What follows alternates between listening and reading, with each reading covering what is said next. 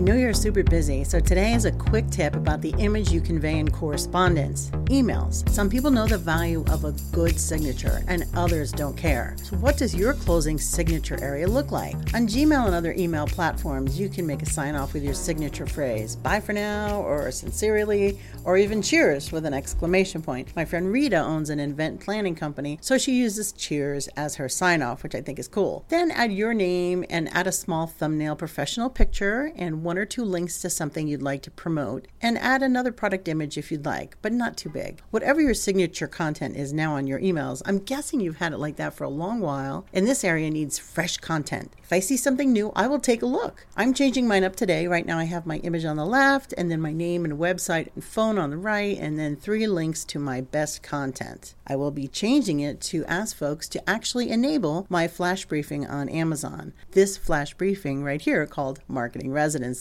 I've grabbed the approved Amazon Alexa images, and I'm finding 3 brand new content links to promote. Remember that your email signature area is a great marketing tool for everyone, and it's the last thing they see. So if you go to my website, janrossi.com, you'll see my latest blog post. I'm going to show you what my signature looked like before and what it looks like now. Have a great day, everyone. Talk to you tomorrow. Bye.